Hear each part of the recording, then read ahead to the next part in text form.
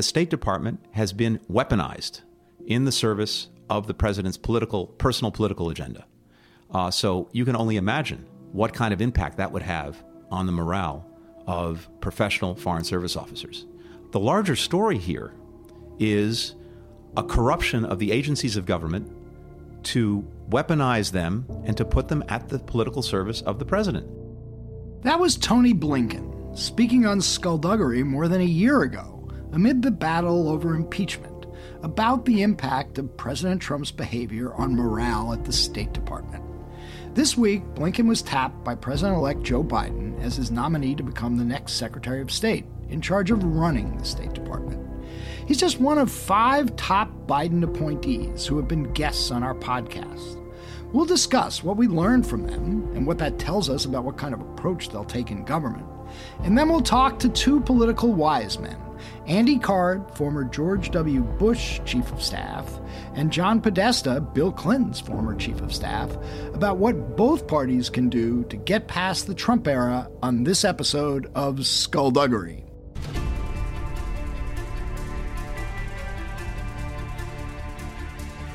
Because people have got to know whether or not their president's a crook. Well, I'm not a crook. I told the American people I did not trade arms for hostage. My heart and my best intentions still tell me that's true, but the facts and the evidence tell me it is not. I did not have sexual relations with that woman. There will be no lies. We will honor the American people with the truth and nothing else.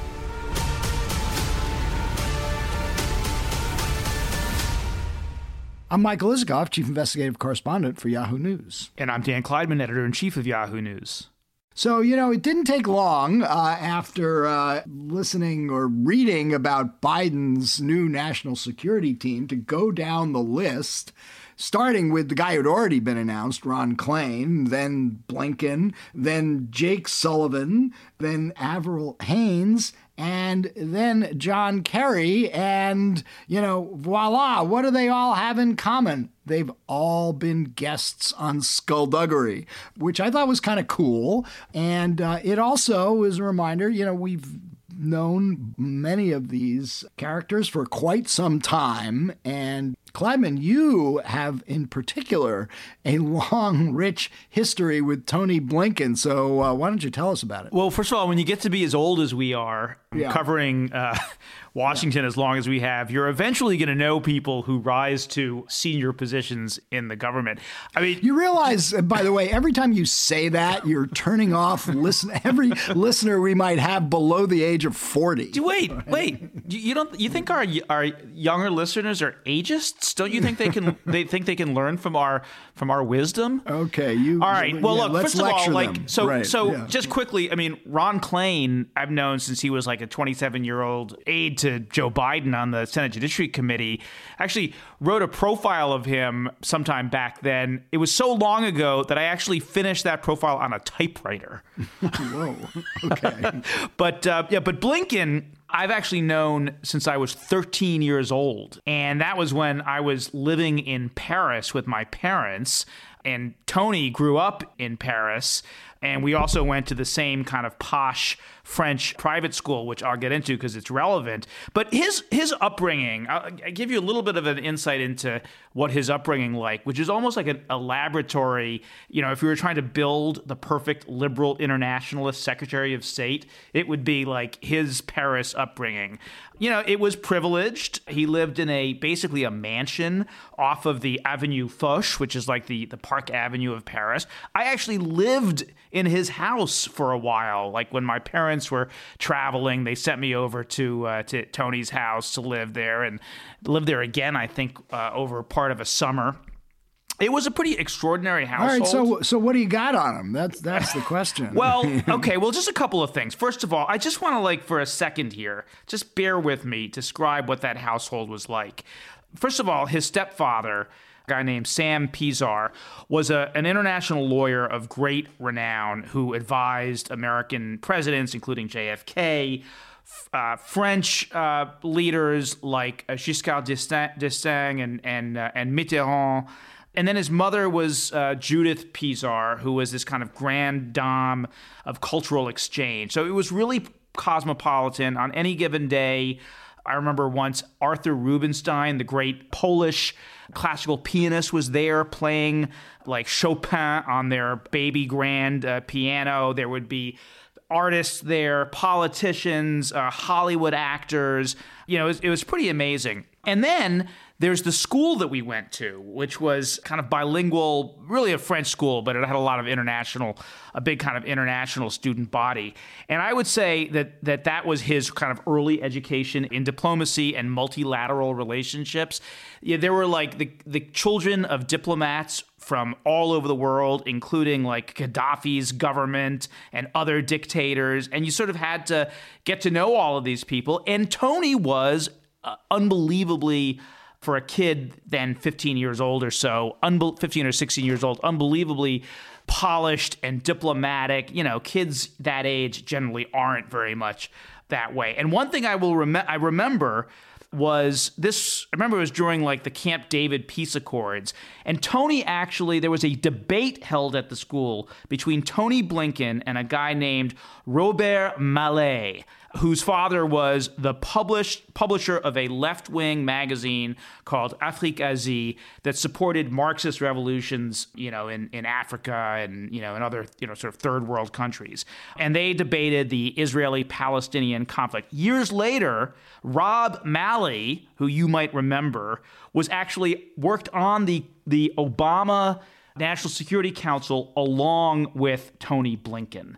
But, you know, the thing that I think in some ways was the most important influence on Tony in those years was his stepfather, Sam Pisar, this international lawyer that I mentioned. He was a Holocaust survivor. I think, as I recall it, he was one of the youngest survivors of Auschwitz. And Pisar, his kind of article of faith was that you needed to have like détente, international trade, commerce between the United States and the Soviet Union to sort of prevent the next Holocaust. And so Tony, from this, you know, very young age, I think had instilled in him the idea that the United States had to be engaged in the world, that you had to actually be practicing diplomacy and commercial relations in order to manage crises so they didn't turn into, you know, catastrophes. And I think that's the kind of, I think that's basically the kind of Secretary of State he will be. Very different from what we've seen in the Trump administration, which has been, you know, America first and, you know, much more isolationist. Now, Tony also, I think, will have a interventionist streak in him. And that, I think, comes from the same place. Because at the end of the day, if you can't prevent huge crises and potentially genocide, you know, using kind of diplomacy, then force is a last resort, which he would be willing to use. Well, that's exactly what happened when he was at the NSC in his first iteration during the Clinton administration, when he was in charge of Balkan policy. And of course, President Clinton ordered the bombing of the Serbs in Kosovo as a way to stop what seemed like Serbian atrocities through the region. I actually have my own Tony Blinken story from that era. And that is, if you remember, I was at our office in Newsweek, 17th in Pennsylvania, a block and a half from the White House. And one day I get a phone call from the aforementioned Tony Blinken. I had left my bank card in the bank at the corner of 17th in Pennsylvania, and Tony Blinken retrieved it. And if you think back to this period, this would have been 1999, I was sort of a persona non grata with the Clinton White House. They blamed me for all the president's troubles regarding Monica. So I thought it was a reasonably classy thing for Tony Blinken working at the Clinton White House to retrieve my bank card and turn it over. I was thinking a lot of other Clinton aides at the time would have found other uses for my bank card than Tony did. So I do think, a class act on that I think score. Classy is a good word for Tony, and I think he's a pretty gracious person. And I think you will see that on the world stage as well, which isn't to say that he won't be tough, but I think that is definitely his exterior, very polished. And, he's just a pretty likable guy. Right. And look, going down the list, Jake Sullivan, we had him on as a spokesperson for the Biden campaign just a few months ago. We also had John Kerry on, and I listened to the Kerry episode from earlier this year and was struck just how passionate he was at that point, talking about the crisis of climate change, which is what he's going to be in charge of. He's going to be a special presidential envoy for climate change. And we actually have a clip of Kerry on Skullduggery talking about it. Mark, you want to play it? It's pretty interesting. We just had the hottest January in human history. We just had the hottest day in that January in human history. And if you look at the entire year that January fit in, you have the hottest year in human history, which is part of the hottest decade in human history, which is, preceded by the second hottest decade, preceded by the third hottest decade. So, you don't have to be a rocket scientist or a nuclear physicist to understand something's happening. Farmers know this all across America. People know it. Ask President Ramengensau, who I'm sure most people in America have never heard of. He's the president of Palau, Pacific Islands. 20 years ago was sounding this alarm bell, and today he doesn't have the option of mitigation or adaptation. He's trying to figure out where the people of his nation are going to move to. Where are they going to live? This is happening to people all around the world now. Well, special points for anybody who might have known who the president of Palau was, but one could hear Kerry's passion in that interview we did with him, and I think that's clearly something that he's going to bring to the Biden White House. Yeah, it is remarkable, and it is interesting that someone who was, the standard bearer for the Democratic Party in 2004 and lost, and then was Secretary of State under President Obama, still feels a need and a desire to serve at the highest levels of government. It will be also interesting to see how things play out within the Biden administration, because, Kerry is not just any kind of global envoy. And you could see when the National Security Cabinet was rolled out the other day, when he got up there to make his remarks, he sounded like the president himself. Yeah. So it will be interesting to see how that relationship plays out and whether everyone is able to kind of keep their egos in check. But the passion that you spoke about, makes me think that maybe he'll be able to, transcend any of those kinds of questions about vanity.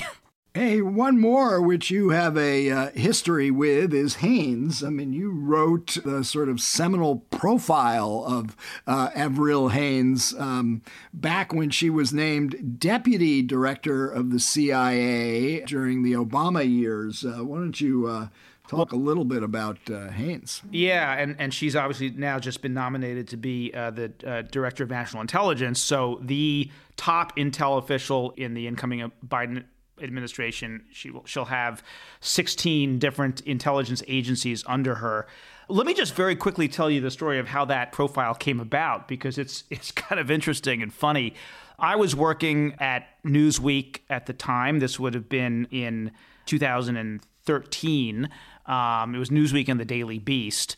And Obama announced that he was nominating her to be Deputy CIA Director. And that got my attention because there'd never been a woman who had held such a high position at the CIA. But I was working on other things, and another reporter in our bureau was doing the story. But he just did a little item. He Googled her name, and what he found, the only thing he found on the internet, was that in the 90s, Avril Haines and her husband owned a kind of artsy independent bookstore in the Fells Point neighborhood of Baltimore.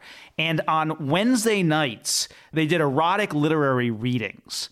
And so he wrote that up. And I thought to myself, well, she's a pretty interesting person, pretty accomplished career. Kind of funny that that's the only thing we wrote about, but whatever, I'm not going to get involved. Not long after that, I get a call from Kathy Rumler another former Skullduggery guest, who was the White House counsel at the time. And she is ripping into me, having seen that item. And she's like, that's the only thing you report on Avril Haines, this woman who is unbelievably accomplished. And of course, she's accusing me of sexism because that was the only thing that we said. I said I had nothing to do with it. I was like a profile in courage. I blamed the other reporter. And then I said, go talk to Tina Brown, who was the editor of Newsweek at the time. But after that, I thought, okay, well, if this woman is so great, maybe the best way to deal with this is to do a profile. So I called Kathy back and I said, all right, well, maybe I should write about her. What's so great about her? And she said, well, just start looking into her career. And I started reporting on it. And lo and behold, it is the most astonishing personal backstory of any national security official I have ever reported on. And let me just very briefly run through this. She grows up on the Upper West Side in this kind of crazy household with her mother, who was an artist, and her father, who's a professor. The house is full of books and paintings everywhere. She eventually goes to, I guess she did kind of a gap year. She goes to Japan before college to an elite judo school where she becomes like a brown belt or something.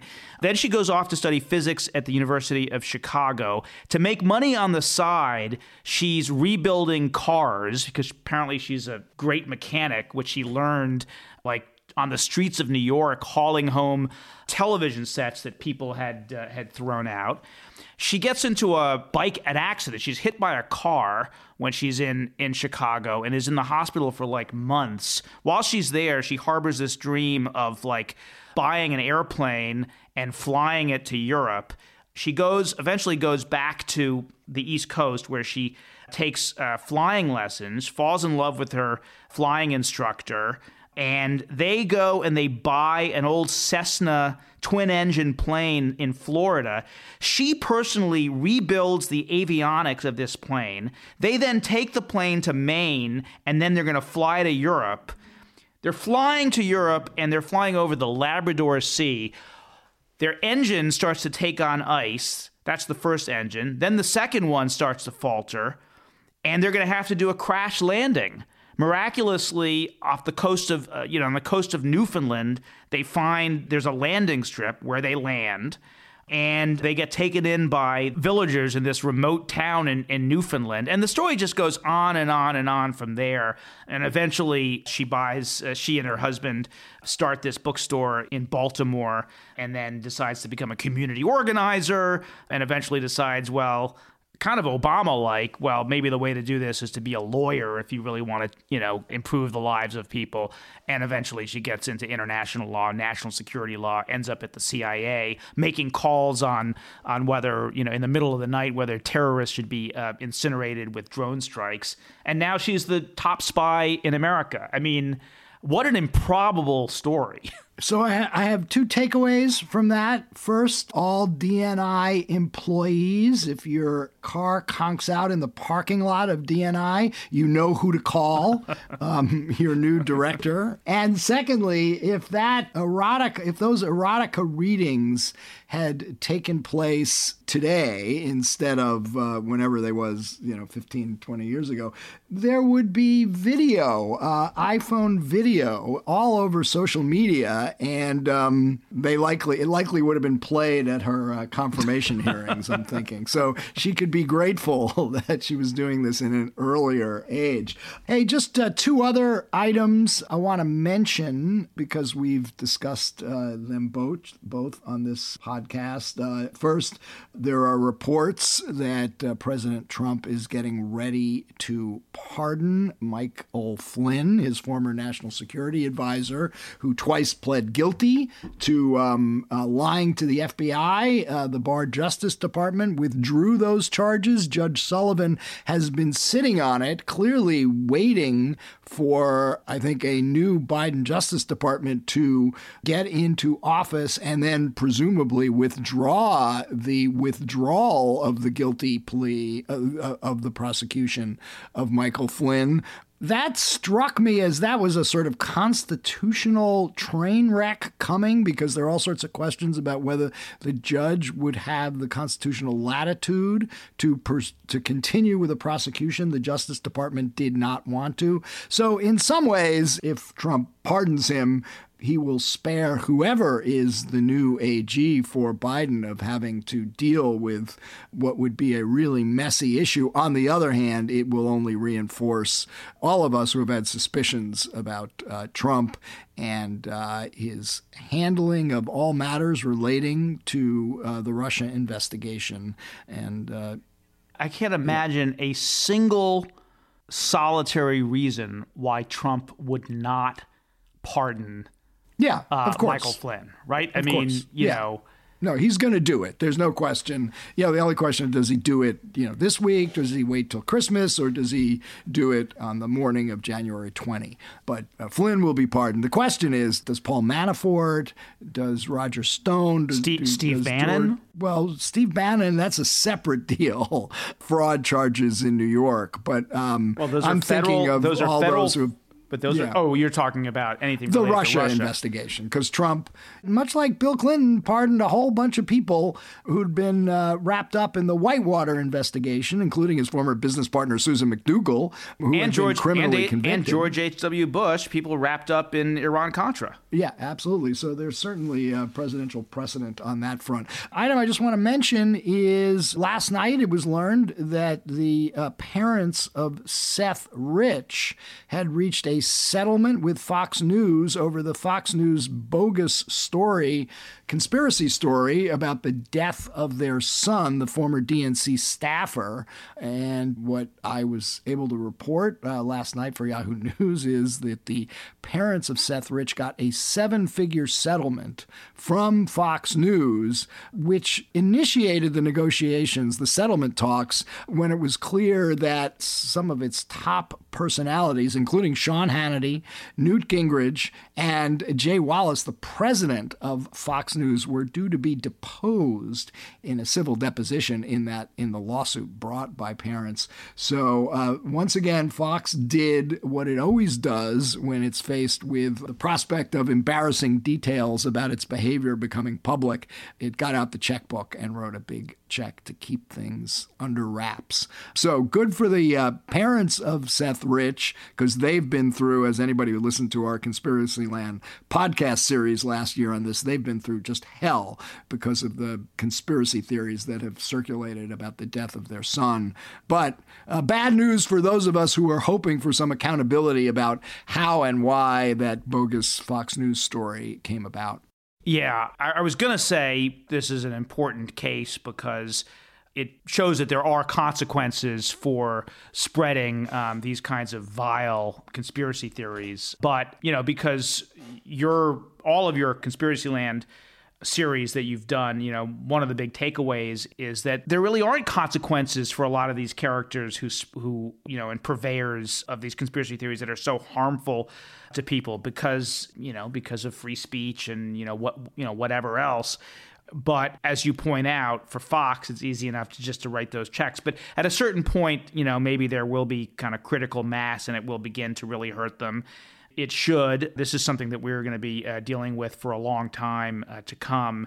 And, I think people cannot kind of just act with impunity when it comes to spreading conspiracy theories. It's hugely destructive, not just to our politics and our social fabric, but it's very destructive just to individual people who get caught up in them. And I am led to believe that the Riches want to help play a role in pushing some ideas, proposals that can rein in some of these outrageous conspiracy theories that circulate freely on social media, perhaps more accountability for social media companies in allowing this material on their platforms. But that's a subject for another day. Right now, we've got our two wise men guests, Andrew Card and John Podesta, to talk to, so let's get to it. But before we do, we should tell you that after we taped this podcast, President Trump announced that he had, as expected, granted a full pardon for his former national security advisor, Michael Flynn.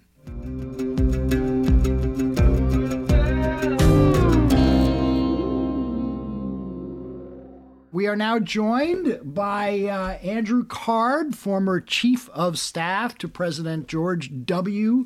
Bush, now Chairman of the National Endowment for Democracy, and John Podesta, former Chief of Staff to President Bill Clinton, and a founder of the Center for American Progress. The founder.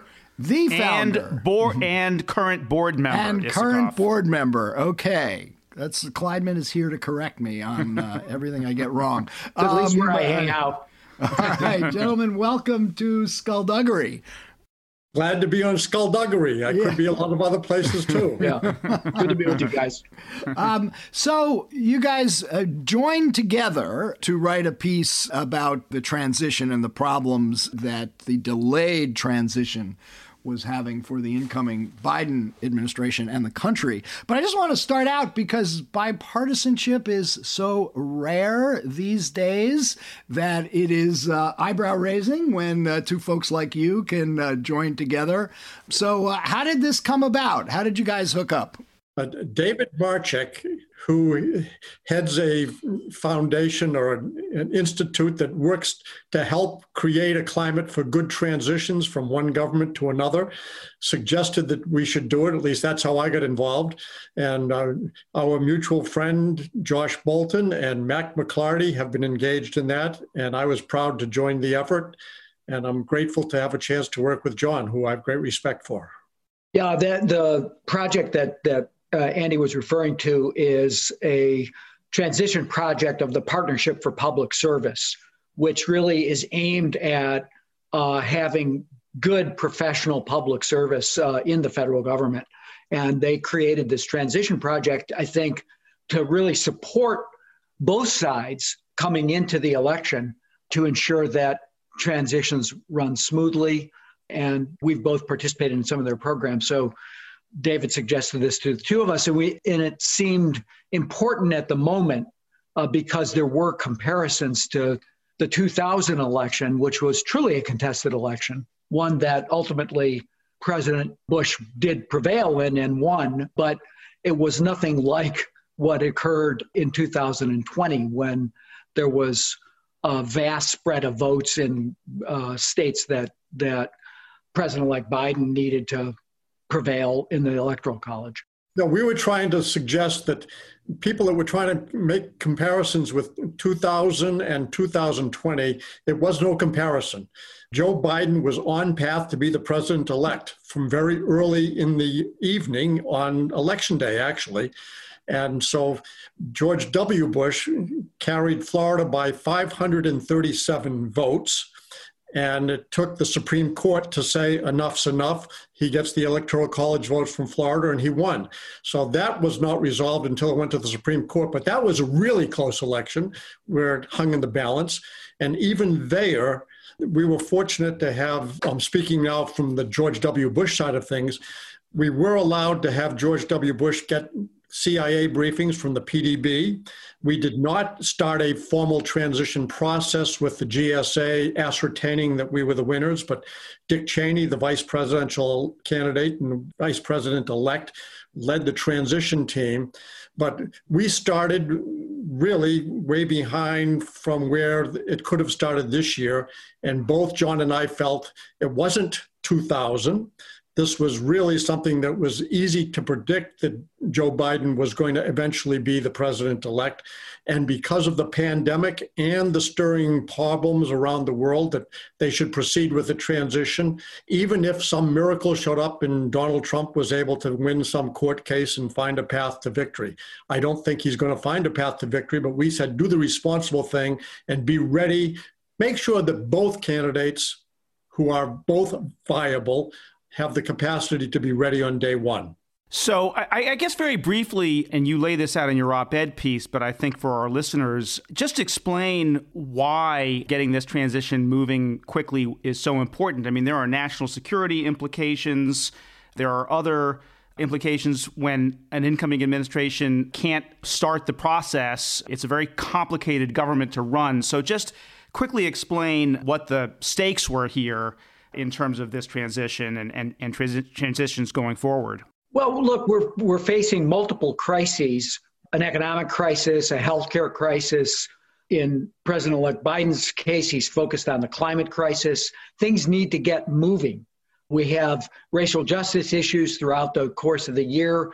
He laid out aggressive plans to try to restore growth in the economy, to get on top of the virus. I think perhaps more important than anything in this particular transition was the ability to access the personnel that are planning for the dealing with the long, dark winter we're facing with COVID, but also the ideas around how we get these very promising vaccines out, distributed in people's arms. You know, it's not enough just to have a vaccine that's effective, that's sitting in a vial. We have to distribute them.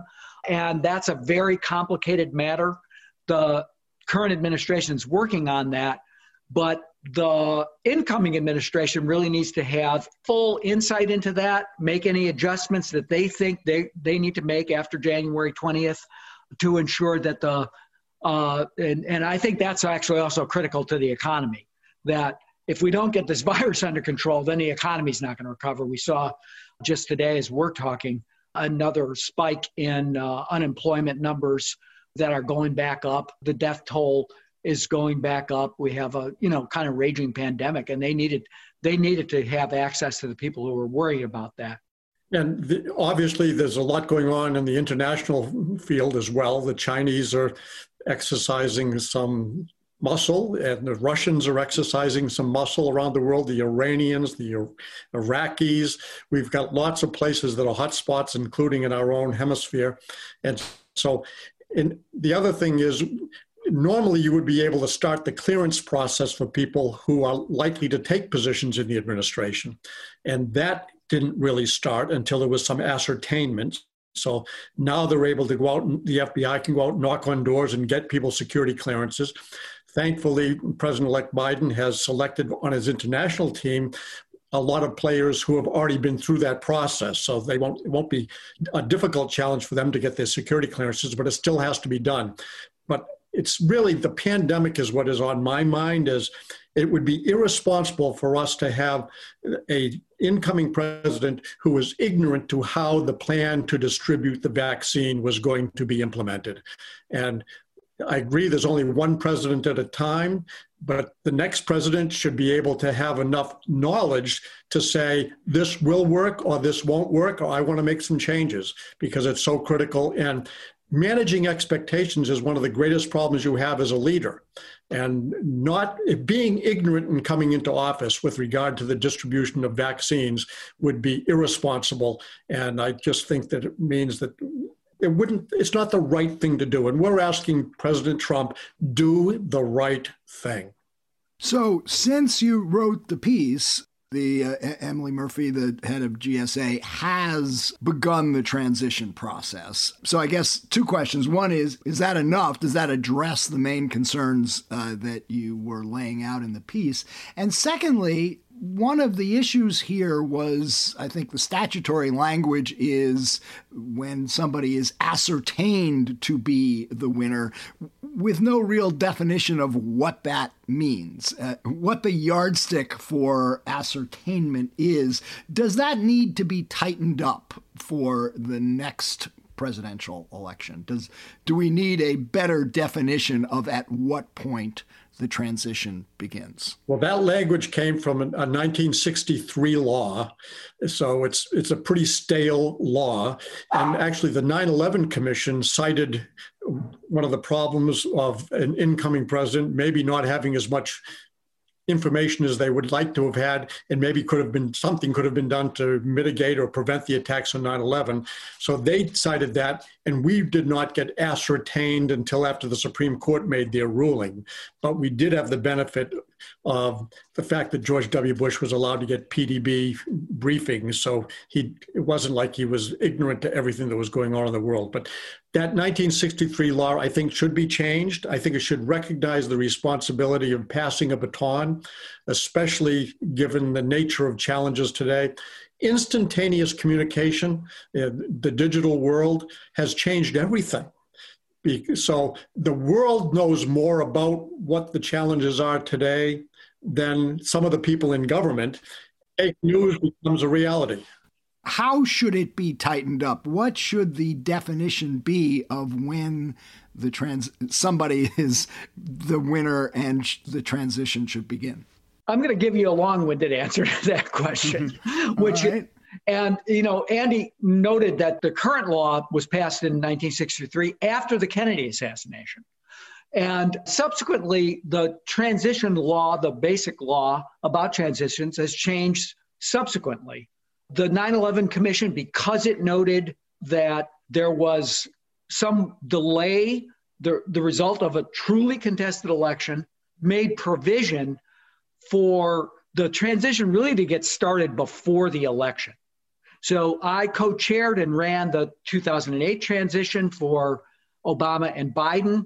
We took advantage of that statute by getting people security clearances before the election so that they could go to work as soon as that ascertainment was made. And in that case, it was made the next morning, I guess, 1 o'clock in the morning on November 5th, the GSA head made the ascertainment, and our people were in those intelligence agencies, Defense Department, State Department, the week of the election, because the full weight of the assets that were made, again, these were changes subsequent to 9/11. That wasn't a close election, though. It wasn't. Well, this was not a close election, which was the point of our op-ed. Yeah, and I think it was viewed, I think the reason they gave it to the GSA, because it was viewed as a sort of ministerial act. They were turning the key to give you real estate, computer equipment, support on technology, and it releases money to the transition so you can begin to pay with federal resources some of your staff. Today, I think that at least by Saturday, it was easy to ascertain that Joe Biden was the president-elect. He had a dominant lead in states that had fully counted their votes, and an electoral college lead of 306 electors. And the closest state was, I think at that time, Arizona, which was like 11,000 vote lead. No recounts have ever reversed. I think over the course of the last 20 years, the biggest change in votes and a statewide recount has been 2,500 votes.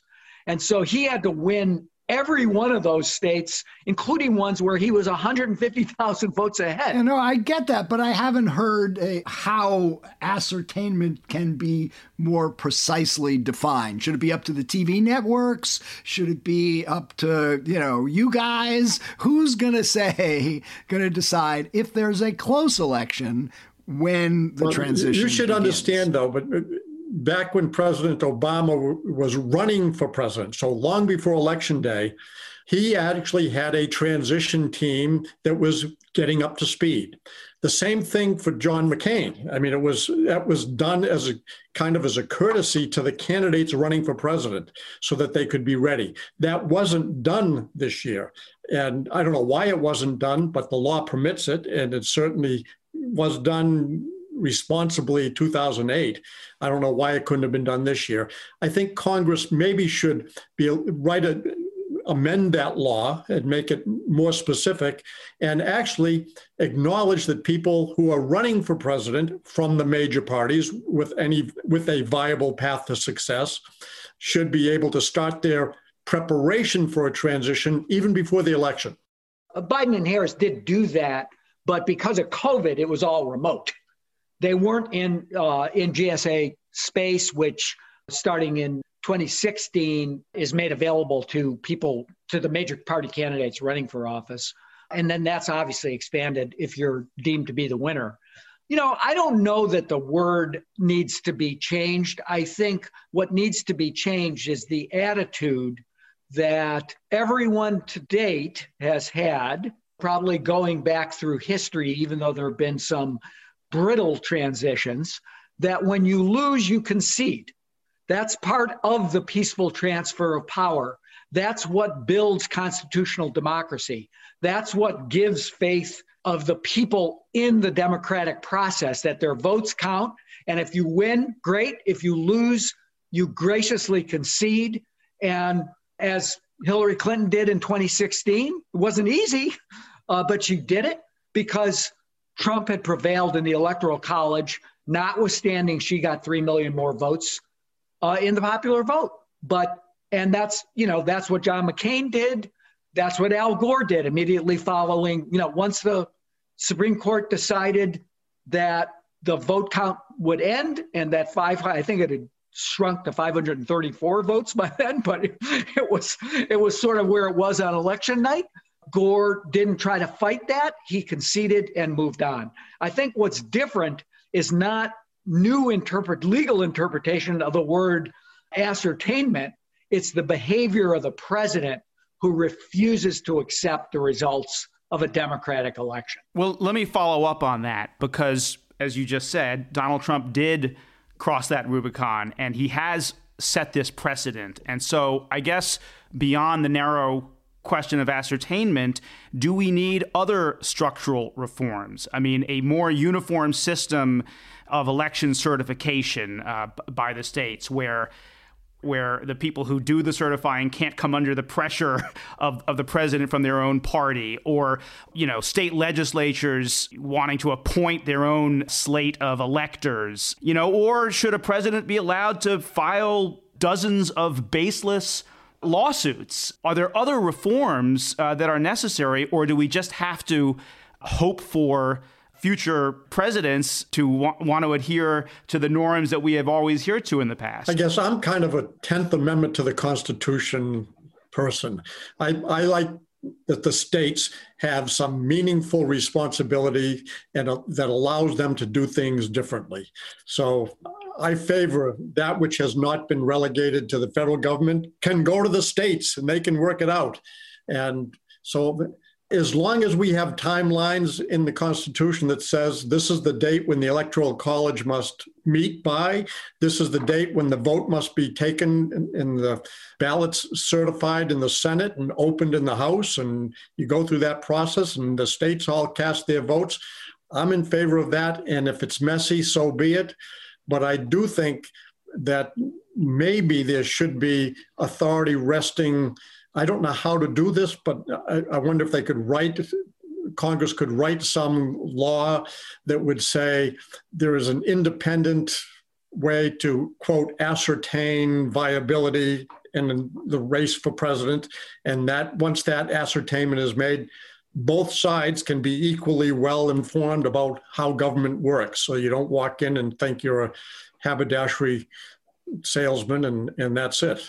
I'd be fine with handing that role to the Chief Justice. And, because I think they'd call it straight. And I think that what happened here was, I know that, Emily Murphy was under enormous pressure from the White House.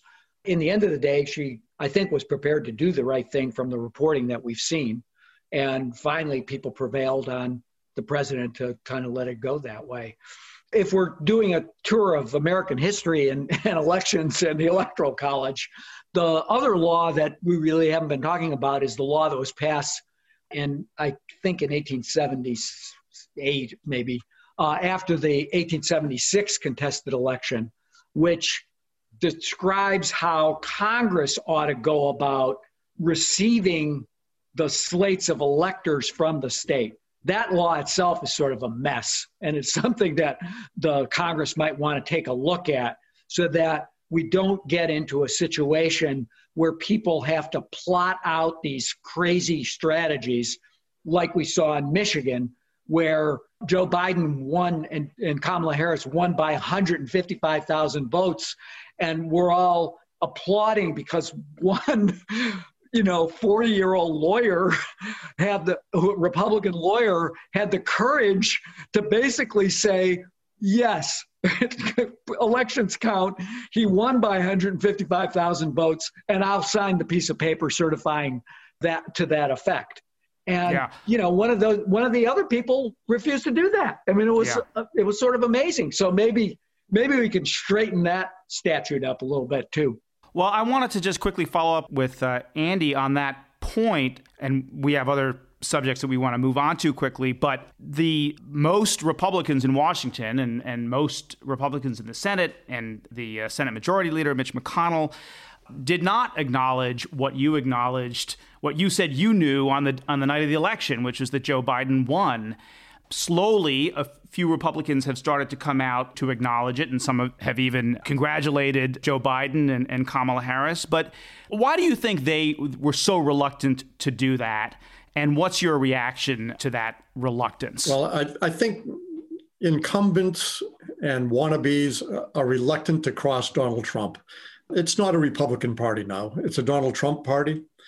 And I think they're afraid to get on the wrong side of Donald Trump and his following.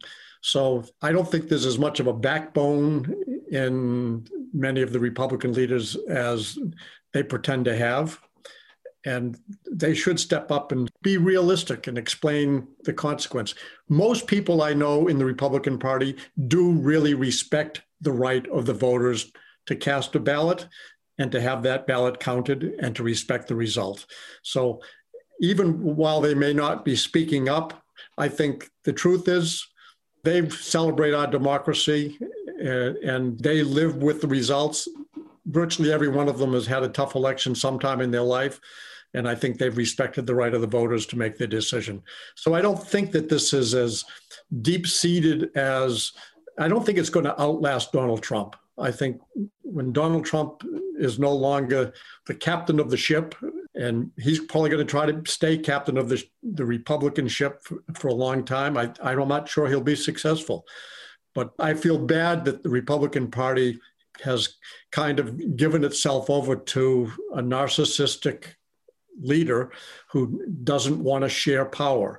And the truth is, democracies share power. I do agree, I guess it's John Meacham who has said that disagreement is the oxygen in a democracy. So we certainly shouldn't all think monolithically and all the same, and we should have debates.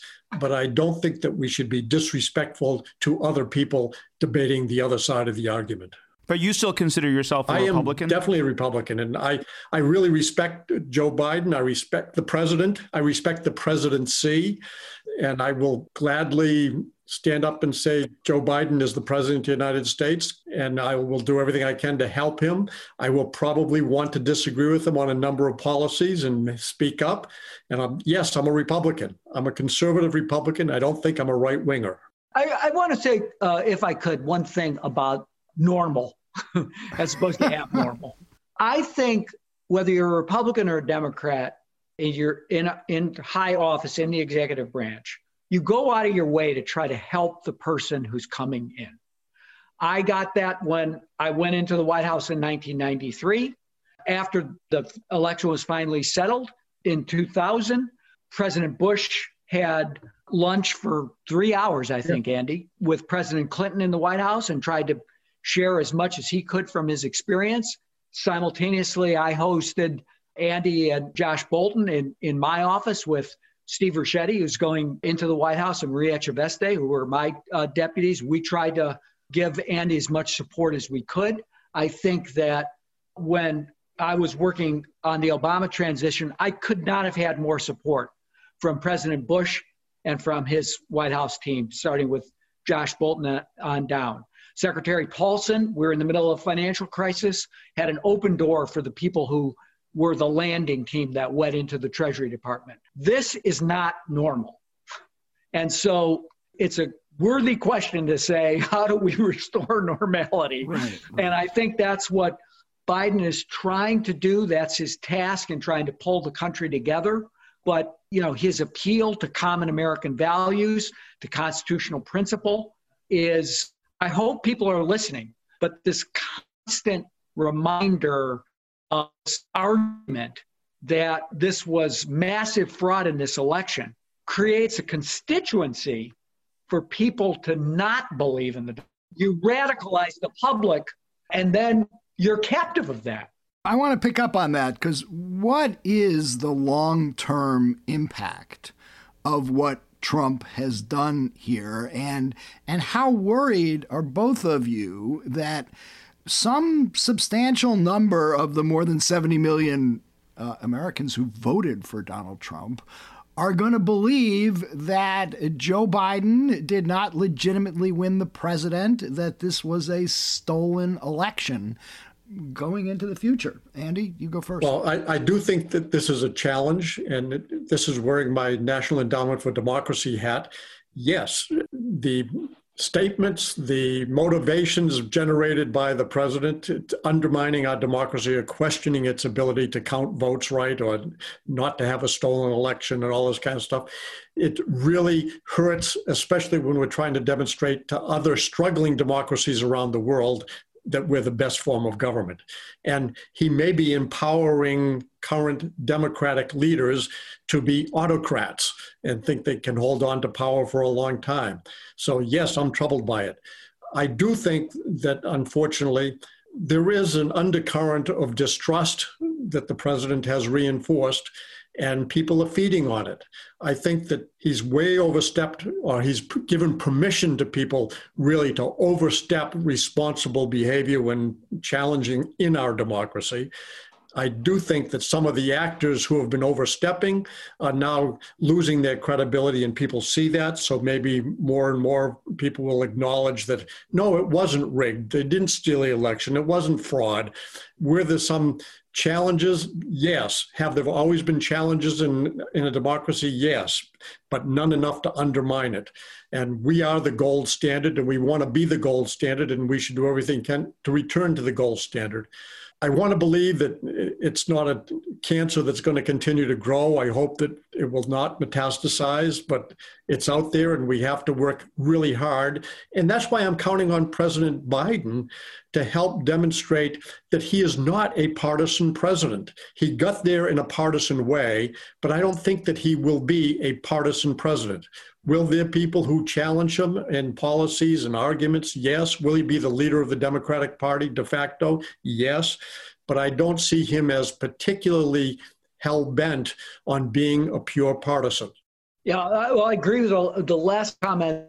I'd say a couple of other words about this. What Trump does and his team does has resulted in, at least a week ago, 70% of Republicans think that there was massive fraud in the election. Now, I think that number is going to go down as people see Biden out, as they accept the results, even as the people really around Trump, I think even Jared and Ivanka are telling him, you got to accept reality. So that number will go down, but it's not going to go down. And the more he keeps pumping up the pool of disinformation that is the social media these days, you're left with, it's not 70%, but it's 30%, the base of the party who don't believe any. And so I think he remains kind of a danger to democracy. I think it is this tenuous argument that this was fraudulent does corrode the public space. And, maybe he'll just go to Mar-a-Lago and we'll be done with him. But I fear that constant conspiracy angle of his Twitter field is going to be around for a while. I agree with that. It is somewhat mitigated in that the truth is Republicans down ballot did surprisingly well in the election. And so if the Democrats were trying to steal the election, they didn't do a very good job of it down ballot. I agree with that. And even in New Hampshire here, and New Hampshire prides itself on a viable working democracy very close to the people. The local elected officials, the small cities and towns, they take their responsibility very seriously to count ballots, protect them, to do it the right way. And Chris Sununu got almost 60% of the vote, and the Republicans took control of the New Hampshire State House, the New Hampshire State Senate, and the Governor's Council. So the Republicans did very well in New Hampshire. Donald Trump did not win it. So look, just picking up on Andy, the point that you were making toward the end of your last answer, which is that you think that Joe Biden will not be a particularly partisan president. I mean, the reality is that even before we got to Donald Trump, we were becoming a much, much more partisan country. Our politics have become much more polarized. Congress has been somewhat dysfunctional for a long period of time. And so I guess the question is, what does Joe Biden, what can he do? And this is obviously for both of you, but what can Joe Biden do to get some kind of bipartisan traction to break the fever, as Obama was fond of saying? And why should anyone be hopeful or encouraged that that is likely to happen? Andy, why don't you start, and then John? I don't know if we have a reason to be hopeful, but hope springs eternal for me. I think we can get there. I hope that President Biden has the courage to step into the arena of the Senate, and where he is, not only did he serve there a long time, he was actually a good student of leadership when he was there, and he was not known as being blindly partisan, and invite them to be part of the solution. I'm glad that we're going to I hope we'll have a divided government. I hope the Senate will stay Republican. I think it's good for our democracy. And I don't know if John would agree with me, but it's really tough if you're the president and you control everything and they don't want to do what you want to do. So I think having a Senate that's Republican and a House that's Democrat is probably meaning that there'll be more effort to find common ground than to stand on the sidelines. John, I'm guessing that you're actually not hoping for divided government this time around. But let me ask you, I mean, assuming that the Republicans do maintain control of the Senate, and I know it's possible the Democrats will win it back if they win those two races in Georgia. But if they don't, then what does Joe Biden need to do to get a little bit of bipartisan traction? What would you advise him to do?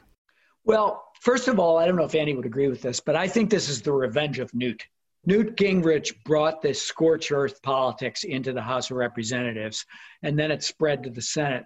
And I say that from the perspective of, I spent a lot of time working in the Senate when it was bipartisan, where it was functional, where people did cross the aisle. They found honorable compromise, and things got done.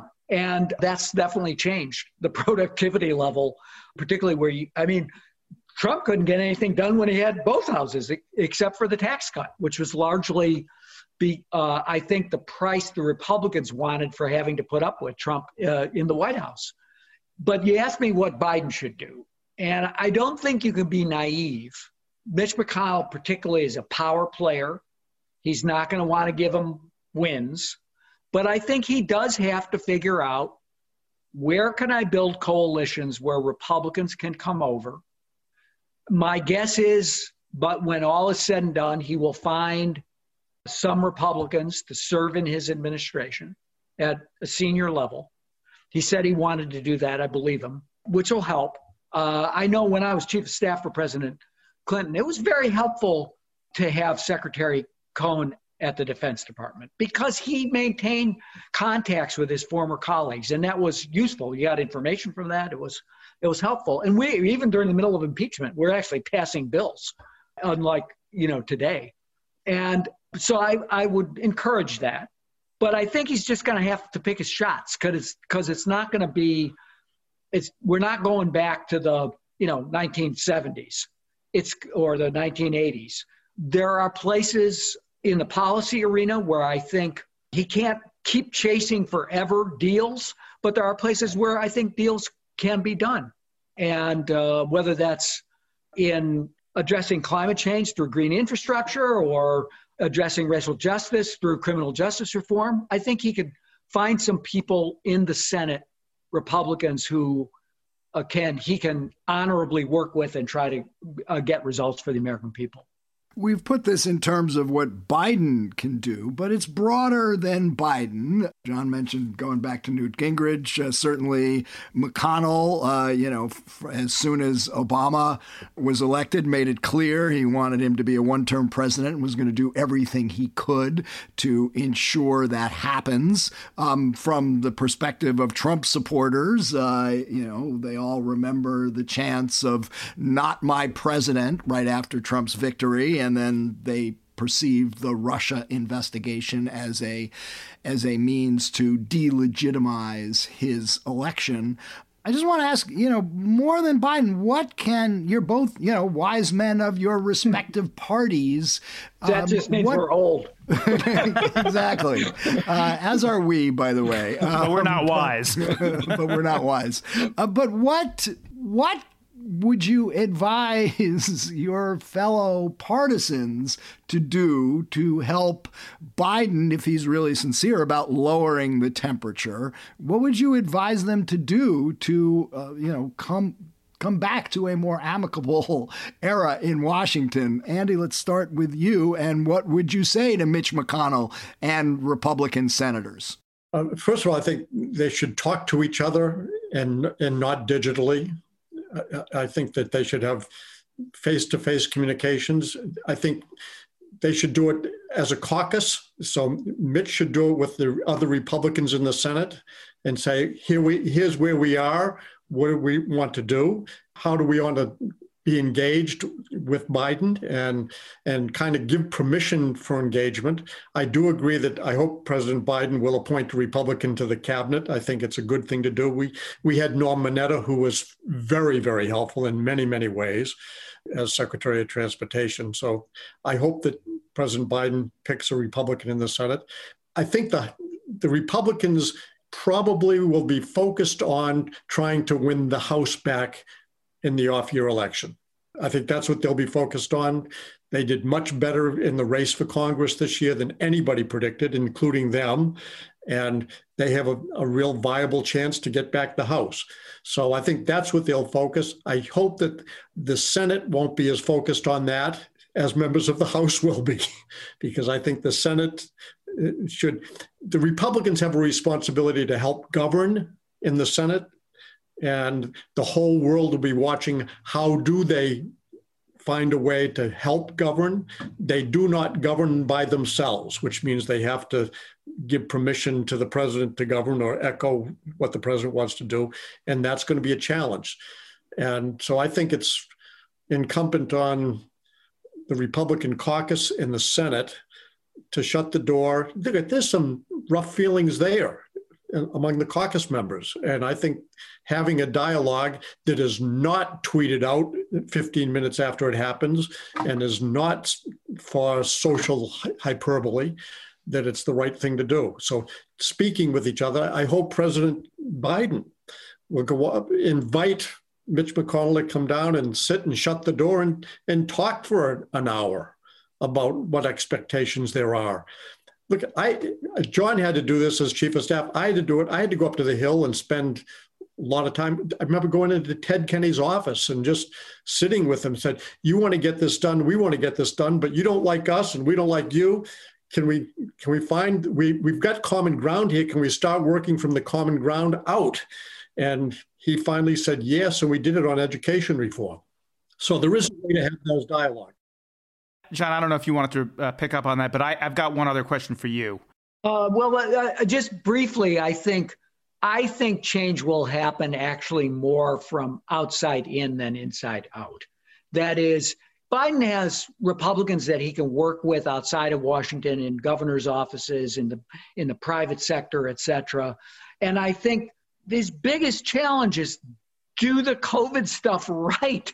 Get people back out on the street. Get the economy working. And I think if he does that and he works, particularly and shows that he can work with Republican mayors and Republican governors to get this crisis under control, could get the economy restarted, to put some money into the areas where he thinks things need to get going, that change may seep into Washington more than it'll start in the Congress and then spread out to the rest of the country. At least that's kind of the way I feel about it. I agree with that, John. You should be in helping for that.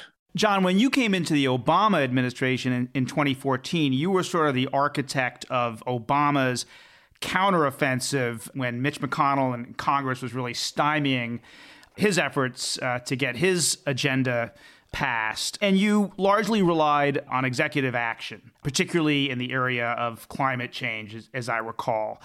What did you learn from that experience? Is that an approach that you think Joe Biden is going to have to rely on? And what are the limits of an approach like that? Well, first of all, you have to be operating under the laws of the United States. I mean, executive authority isn't, again, I don't mean to just not absolute. I don't mean to constantly come back to the current president, but it's not. Article 2 doesn't mean you can do anything you want. You have authority under duly passed statutes that the Congress has passed, and you can utilize that authority. In the environmental space, it's strong, it's broad. In the climate arena in particular, it's really embodied in the Clean Air Act. But there are other statutes as well that you could utilize. And I think that it is an effective way to try to move the country in a direction you think is in the interest of the American people. The argument against it, if you will, is the durability. Can it be changed? Can it be reversed? Donald Trump came in and reversed 150 environmental rules that Obama or President Bush had put in place over the last 20 years, going back to Clinton. So there's a durability question, but I think in the end of the day, you have to do what you think is right for the American people. And if the statute gives you the authority to do something that you think is necessary to expand healthcare, to deal with the environment, you can't do things that are beyond the bounds of the law, but you should take advantage of the authority you have. The president has a lot of authority. Isn't there also another downside, which is that it may also increase partisanship? It may lead to a kind of a arms race in terms of unilateralism.